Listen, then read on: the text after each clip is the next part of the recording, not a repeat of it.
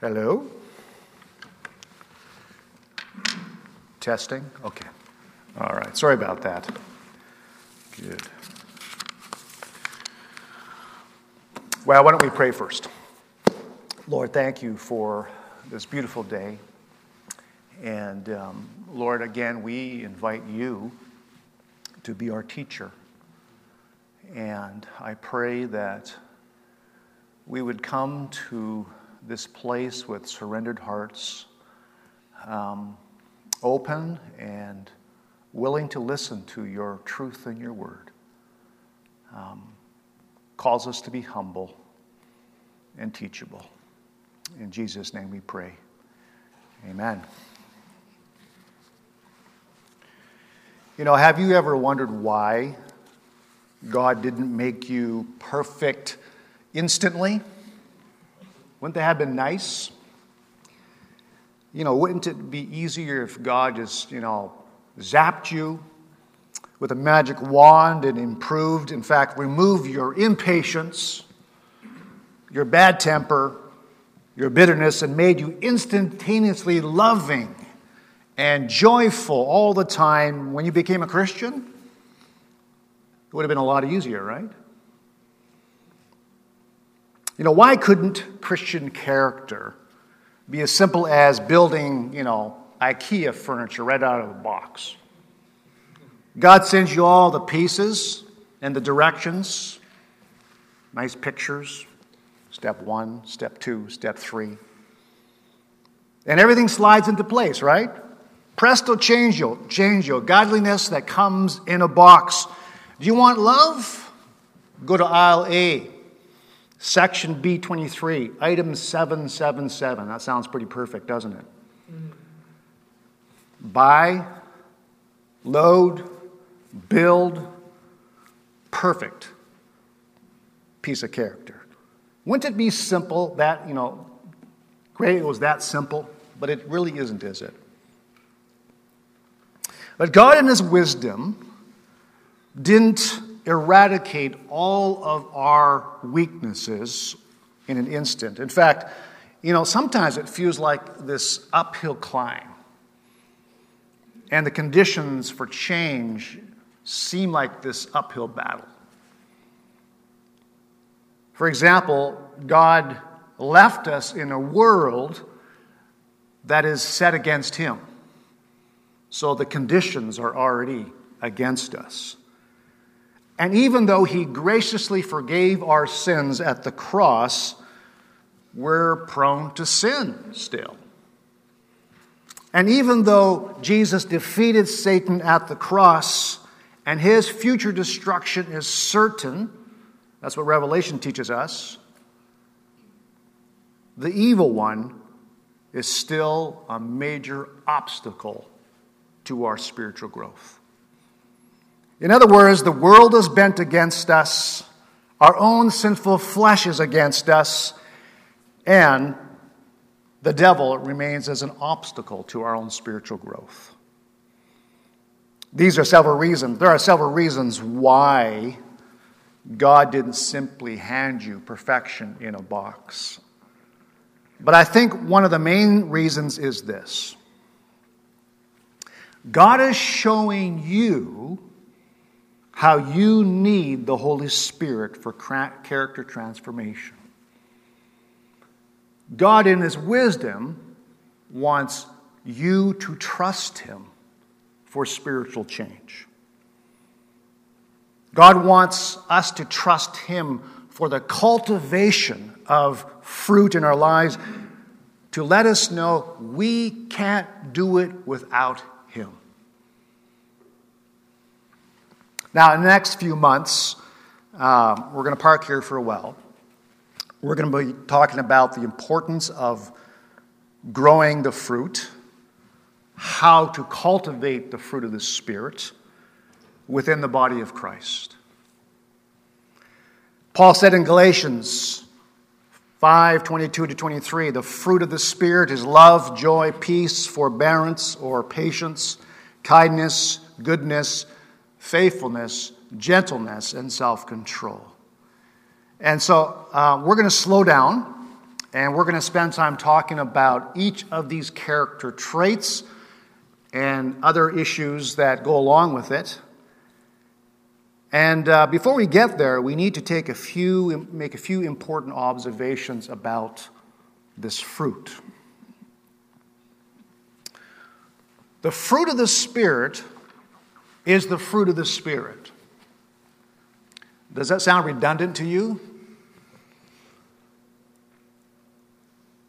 You know, sometimes when we hear the phrase fruit of the Spirit, or other phrases, you know, when we're familiar with the phrase, the meaning is lost. And we stop paying attention to really what it's saying. The fruit that Paul is talking about does not come from human will or human willpower at all. The fruit of character are all divine traits found in Galatians chapter 5. Each piece of fruit, each trait is of the Spirit. And without the Holy Spirit, we can't cultivate this kind of fruit that Paul is talking about. So the fruit of the Spirit is the fruit of the Spirit. It comes from Him. If we're going to grow the fruit of the Spirit, we need the Holy Spirit to actually make it happen. And so this fruit actually comes from God. Now, Jesus Himself came to us, and He was filled with the Holy Spirit. Now, Jesus was human and He was divine all at the same time, but Jesus still demonstrated for us while on earth a life of depending upon the Holy Spirit. And so we must do the same. He's shown us the example. And so we know that He always slipped away to pray. What's He doing? He's depending upon God the Father. He's depending on the Holy Spirit for everything. He's surrendering his life to God. So when someone surrenders their life to Jesus Christ, God dwells with them through the same Spirit that dwelt in Jesus. And the more we're dependent upon the Spirit, the Holy Spirit, the more the Spirit's fruit will ripen within us and among us. So we can't grow divine fruit without the Spirit. The fruit of the Spirit is the fruit of the Spirit. You know, some might question why we need the Spirit of God. They say, you know, even non-believers, they do good things and they demonstrate good behavior. Well, it is true, actually. It is true that through self-discipline, many people are able to perform great acts of kindness and goodness and love and have a sense of peace and patience.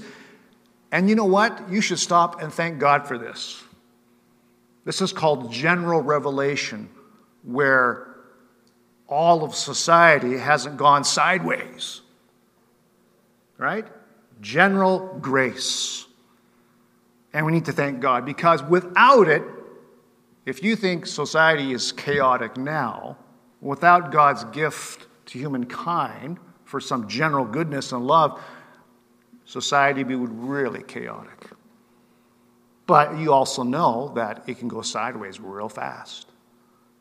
But we're talking about the Spirit, divine characteristics that cannot be produced in our own power. We're talking about a whole new level of consistency and quality through God's work in our hearts and minds and within the body of Christ. Now, some of you need to understand this.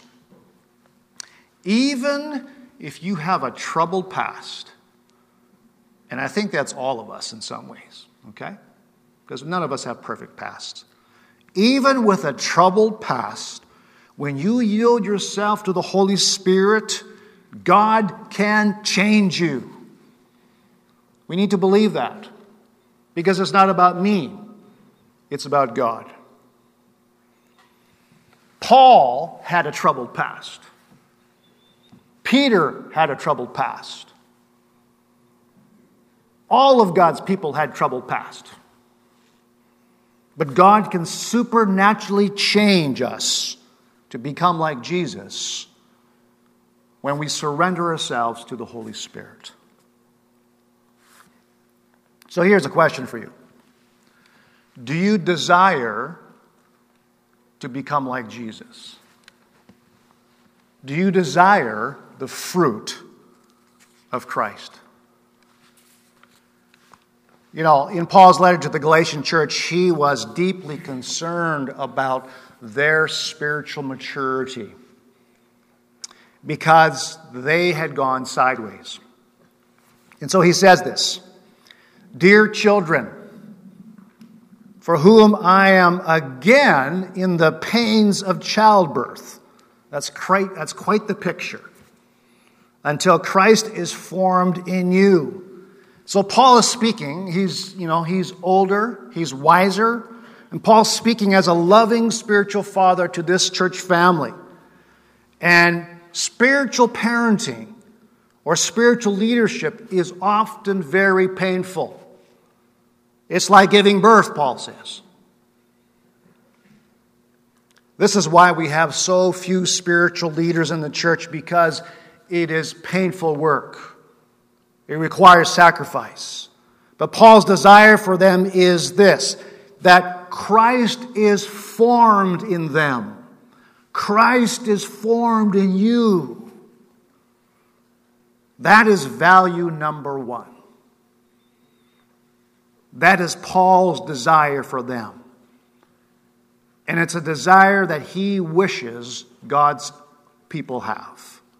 And so he prays that they would take on the character of Jesus Christ. He's trying to teach them that true freedom, because everyone wants freedom, can be found through the work of the Spirit of Christ forming in them and not through human means.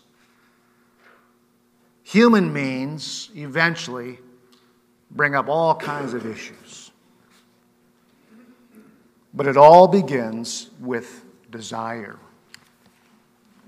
So that's the question for you. Do you desire to become like Jesus? The late John Stott was a well-respected, godly pastor. He was a biblical scholar, theologian. I've read his commentaries for many years from the UK. His friend, another biblical scholar, Christopher Wright, said this about him. He was the most Christ-like person that he ever met. And each day John Stott prayed something like this. Heavenly Father, I pray that this day I may live in your presence and please you more and more. Lord Jesus, I pray that this day I may take up your cross and follow you. Holy Spirit, I pray this day you will fill me with you yourself and cause your fruit to ripen in my life. Love, joy, peace, patience, kindness, goodness, faithfulness, gentleness, and self-control. And so Christopher Wright, in quoting John Stott, basically said, John became this godly person because he desired Christ. He desired Christ-likeness.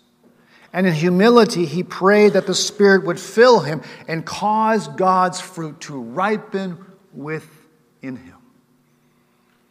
It's no accident that some people become mature. So again, do you desire to be formed into the character of Jesus? Because nothing much will happen in your life if you do not desire him. Just like anything else, it begins with the desire. And so in humility, this is your take home for this morning, ask God to place in you a hunger and a desire to become like Jesus. Now, of course, as we already suggested, there are challenges to growth. And in Galatians, there were two main obstacles to growth: law and flesh. The desire for the Galatian church to become like Christ was sabotaged by these two big obstacles. And as I mentioned earlier, Paul, when he talked about the fruit of Spirit, he addressed this issue because he recognized this church had gone sideways in two different directions. Now, this is a beautiful picture, right, of the fruit growing and the filling of the Spirit, but it stands in stark contrast to the way that some of the members were starting to live. And so he's trying to address these issues head on. Now, these issues are a little bit complex, so I'm going to try my best to try to simplify things. But Galatians is a letter sent to a Gentile church, okay? So they're non-Jews. And they're in Asia Minor, which today is modern Turkey. And we read their exciting story, how they came to faith in Jesus Christ through the preaching of Paul. This is Acts 13 and 14. And they had become followers of Jesus as their Lord, their Lord and Savior through Paul's teaching. And Paul taught them that Jesus was the one promised in the Old Testament. And because of the Galatian church were non-Jews but Gentiles, they were not that familiar with the Old Testament. So Paul did a lot of explaining to them. And he helped them understand how the God of Israel made a promise to Abraham that through his descendants, all people of the earth, all the nations would find blessing in this promised person. And so Paul assured the Galatian Christians that by placing their faith in Jesus as that one, as that promised Messiah or King, they in fact can become a part of God's family, right? Simply by faith in Jesus. They too, Paul says, are children of Abraham. You're the people of God without even becoming a Jew or needing to follow Jewish customs. They were adopted into God's family by God's grace and through faith in Jesus as their Messiah. So it was this hallelujah moment, right? And of course, that's the same today. Now listen to Galatians 3:26-29, where he says these things. He says, "So in Christ Jesus, you are all children of God through faith. For all of you who were baptized into Christ have clothed yourself in Christ. There is neither Jew nor Gentile, neither slave nor free, nor male or female, for you are one in Jesus Christ. If you belong to Christ, you are Abraham's seed and heir according to a promise." And of course, he keeps on going from there. But then something happened. Others broke into their church in some way with a different message, which was really not the good news of Jesus. So they happened to be Jewish, and they happened to be people who did believe in Jesus. So it was really confusing. But they infiltrated this congregation. And basically their stance was, Jesus wasn't quite enough. You needed something extra.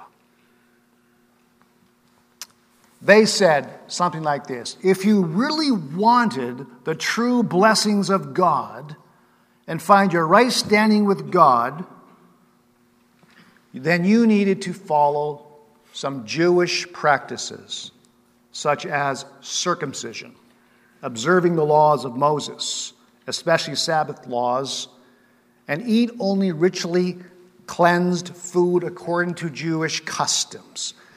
In other words, they were saying, to believe in Jesus is right, but then you need something extra like these Jewish customs to stay on the right moral path.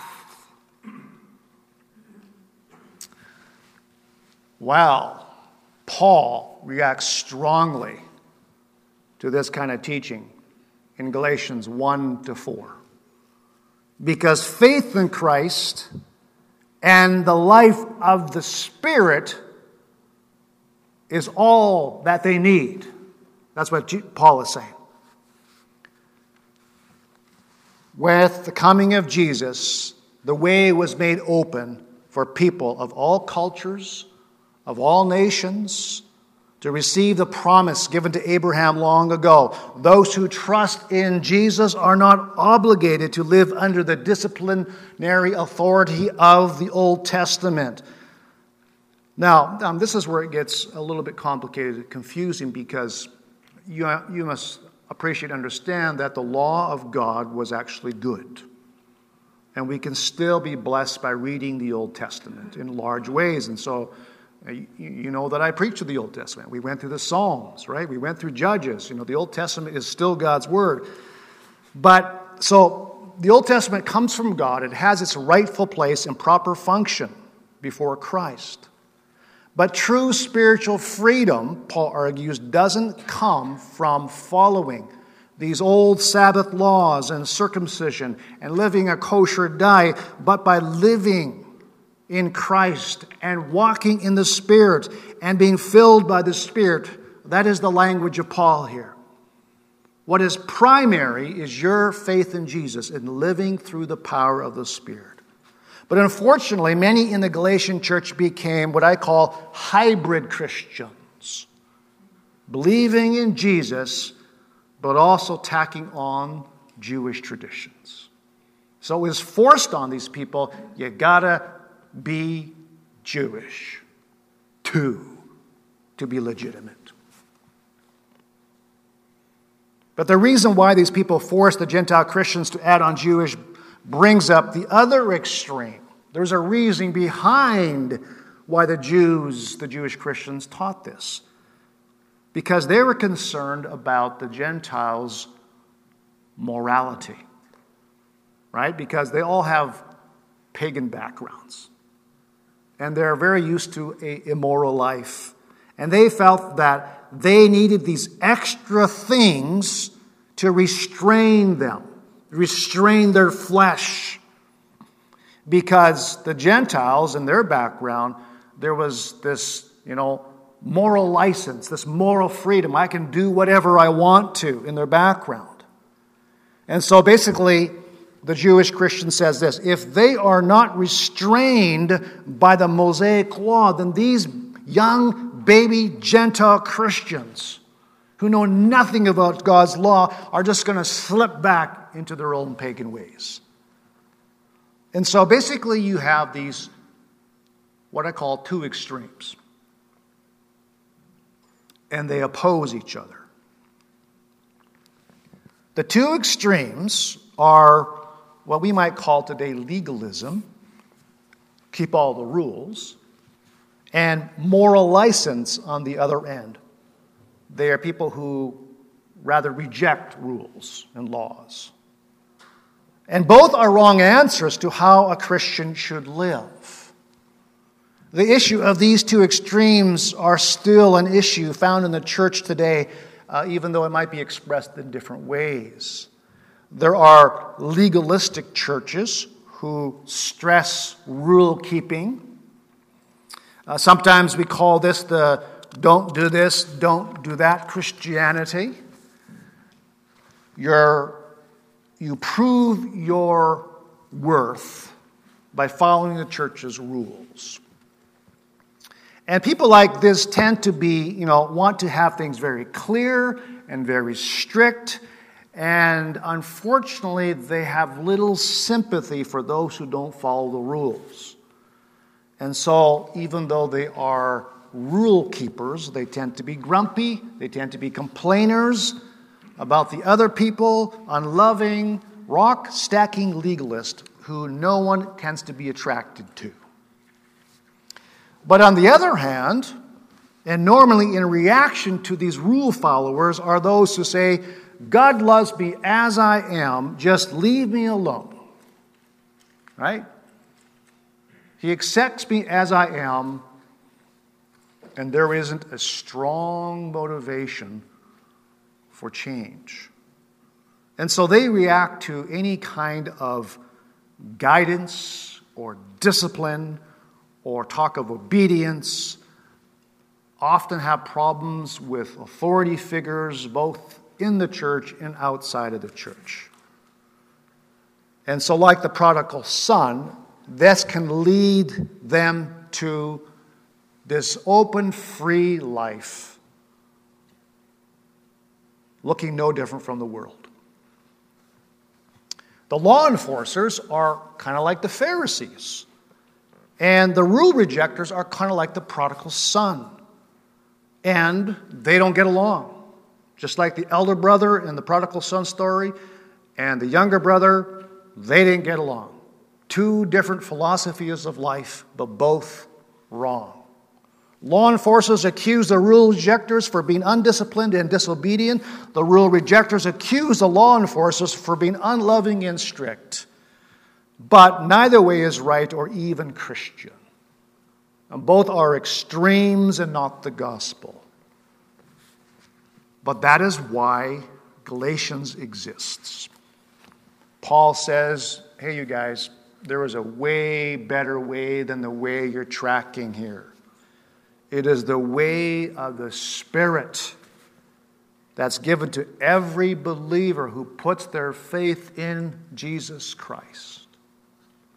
So, Paul responds to both of these extremes. To the law enforcers, he says this, for in Christ Jesus, neither circumcision nor uncircumcision has any value. He's basically saying you missed the point. He says the only thing that counts is faith expressing itself through love. Right? I mean, he's using shorthand, right? Faith in Christ. Dependence on the Holy Spirit, which produces love. To the rule and law rejectors, right? These freewheeling people, Paul says, brothers and sisters, you are called to be free. But do not use your freedom to indulge the flesh. Rather, serve one another humbly in love. Right? Now, did you notice the answer to both extremes? Love. Right? Love is the answer for both extremes. Love is the answer to both the rock-stacking legalists and the free-flying rule rejectors. And so Paul says in verse 6, chapter 5, once again, the only thing that counts is faith expressing itself through love. So this should really give us pause here. So let me ask you, do you tend to lean to one extreme or the other?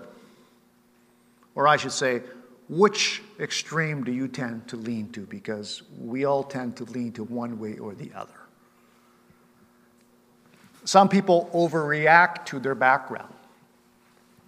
You maybe had a strict, legalistic background, but as you grew up, you reacted to that and you went the other way.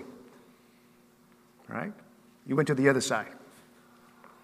Or do you tend to be the rule follower who expects others to follow your rules without much love or sympathy?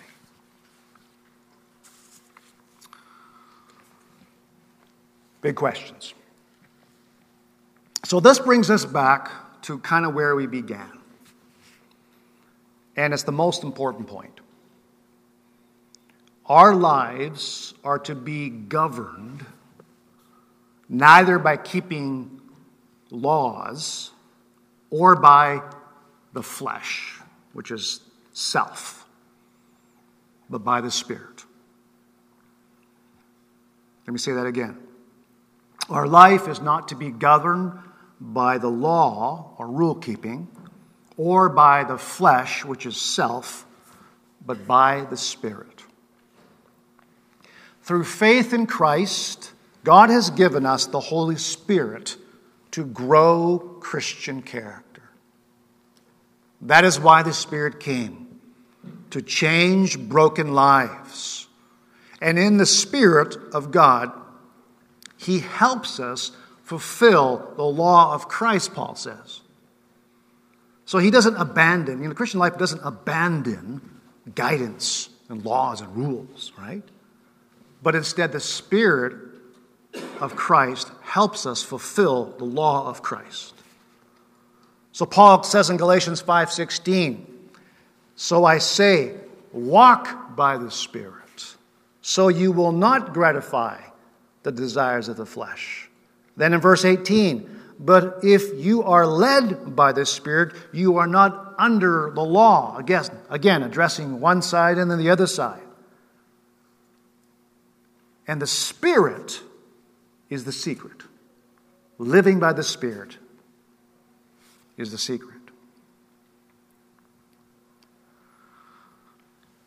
So we're talking about fruit.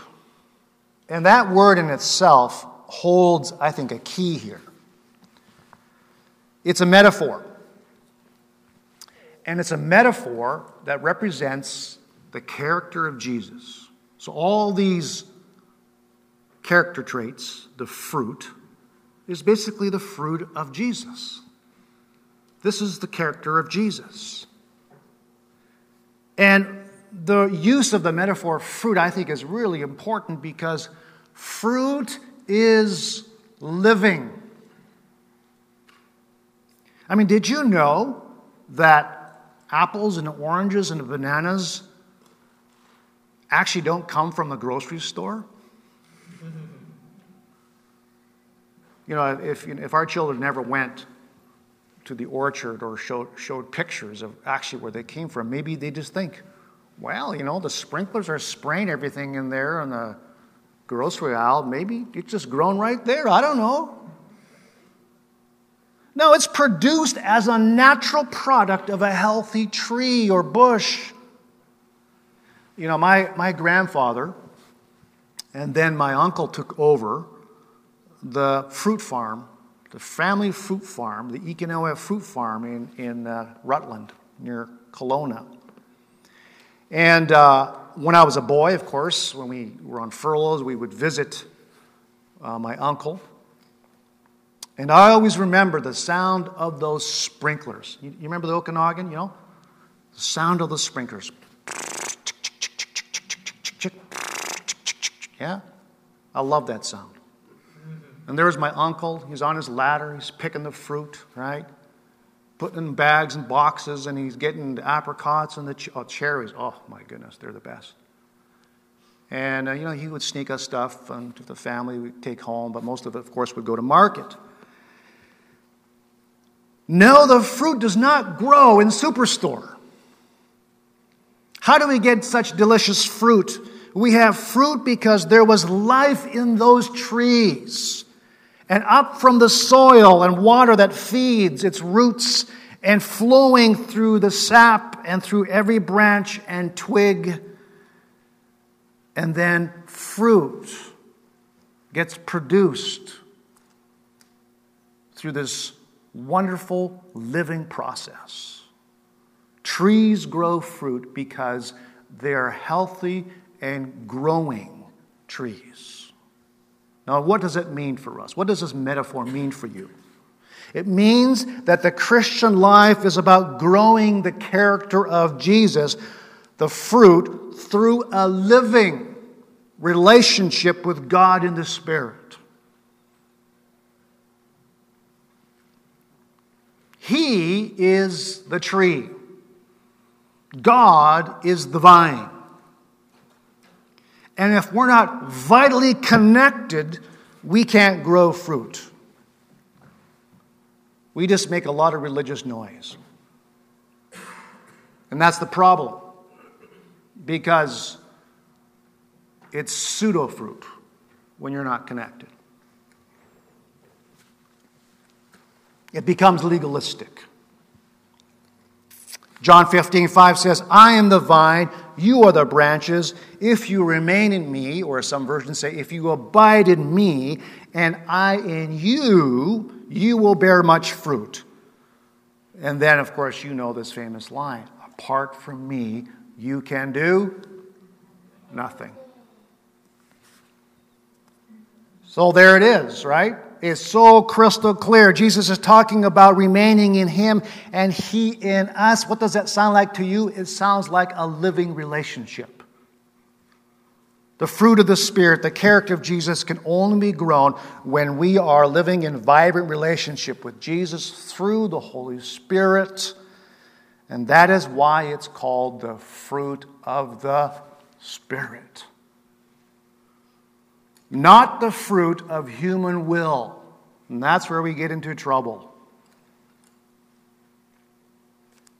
But unfortunately, growing in character is undervalued in the church today. So you have to ask yourself, here's another thing you can take home and think about, is what is driving you? We're more interested in getting ahead financially. We're more interested in the advancement at work. Now, don't get me wrong. God's given you both money and work as a gift. And they're necessary parts of your life, thank God. But Jesus speaks most often about growing Christian character. In fact, Jesus says, "Those who bear much fruit will show themselves to be my disciples." God is looking for people who understand the value of Christ-likeness and in the kind of person you're becoming. Again, do you desire to become like Jesus? And if you desire to become like Jesus, then what's important to you is this vital relationship with Jesus. So, in the next few months, I'm going to hang around here for a long time. We'll have a few breaks for some guest speakers and Christmas and all that. But we're going to talk about each of the 9 characteristics, and I'll be talking about other things as well. And I don't want you to become anxious. I find that anytime you talk about these areas or quieting down and having time with God, I find that, especially with men, they get scared. Why do we get scared? Because no one likes to be exposed. No one likes to be busted, right? So I just want you to just relax, okay? We all have needs. We all have shortcomings. But the good news is God gifts you with the Holy Spirit to make transformation happen, right? So this is Paul's message is an incredibly joyful message. Guess what, you guys? God is for you. He's gifted you for transformation. Is there areas of discipline that we need? Yeah, absolutely, right? That's why the desire has to be you. So please take a deep breath. I have no joy in making you feel worse about yourself, okay? Just like you cannot rush a turtle, you can't rush the growth process. So just breathe in, breathe out. So that's why we're going to slow down and talk about what each piece of fruit, the metaphor, looks like and why we need it, because we need convincing, and how to grow it. Okay? Right. Let me pray. Lord Jesus, I just want to thank you for the privilege to know you better. We couldn't do this without the giving up of your life for us, without the gift of your Spirit. And so may we not reject these gifts. Instead, embrace your presence and your Spirit so that we can become like you. Lord, our prayer this morning is that you would give us a new, fresh desire to become like you. In Jesus' name we pray. Amen.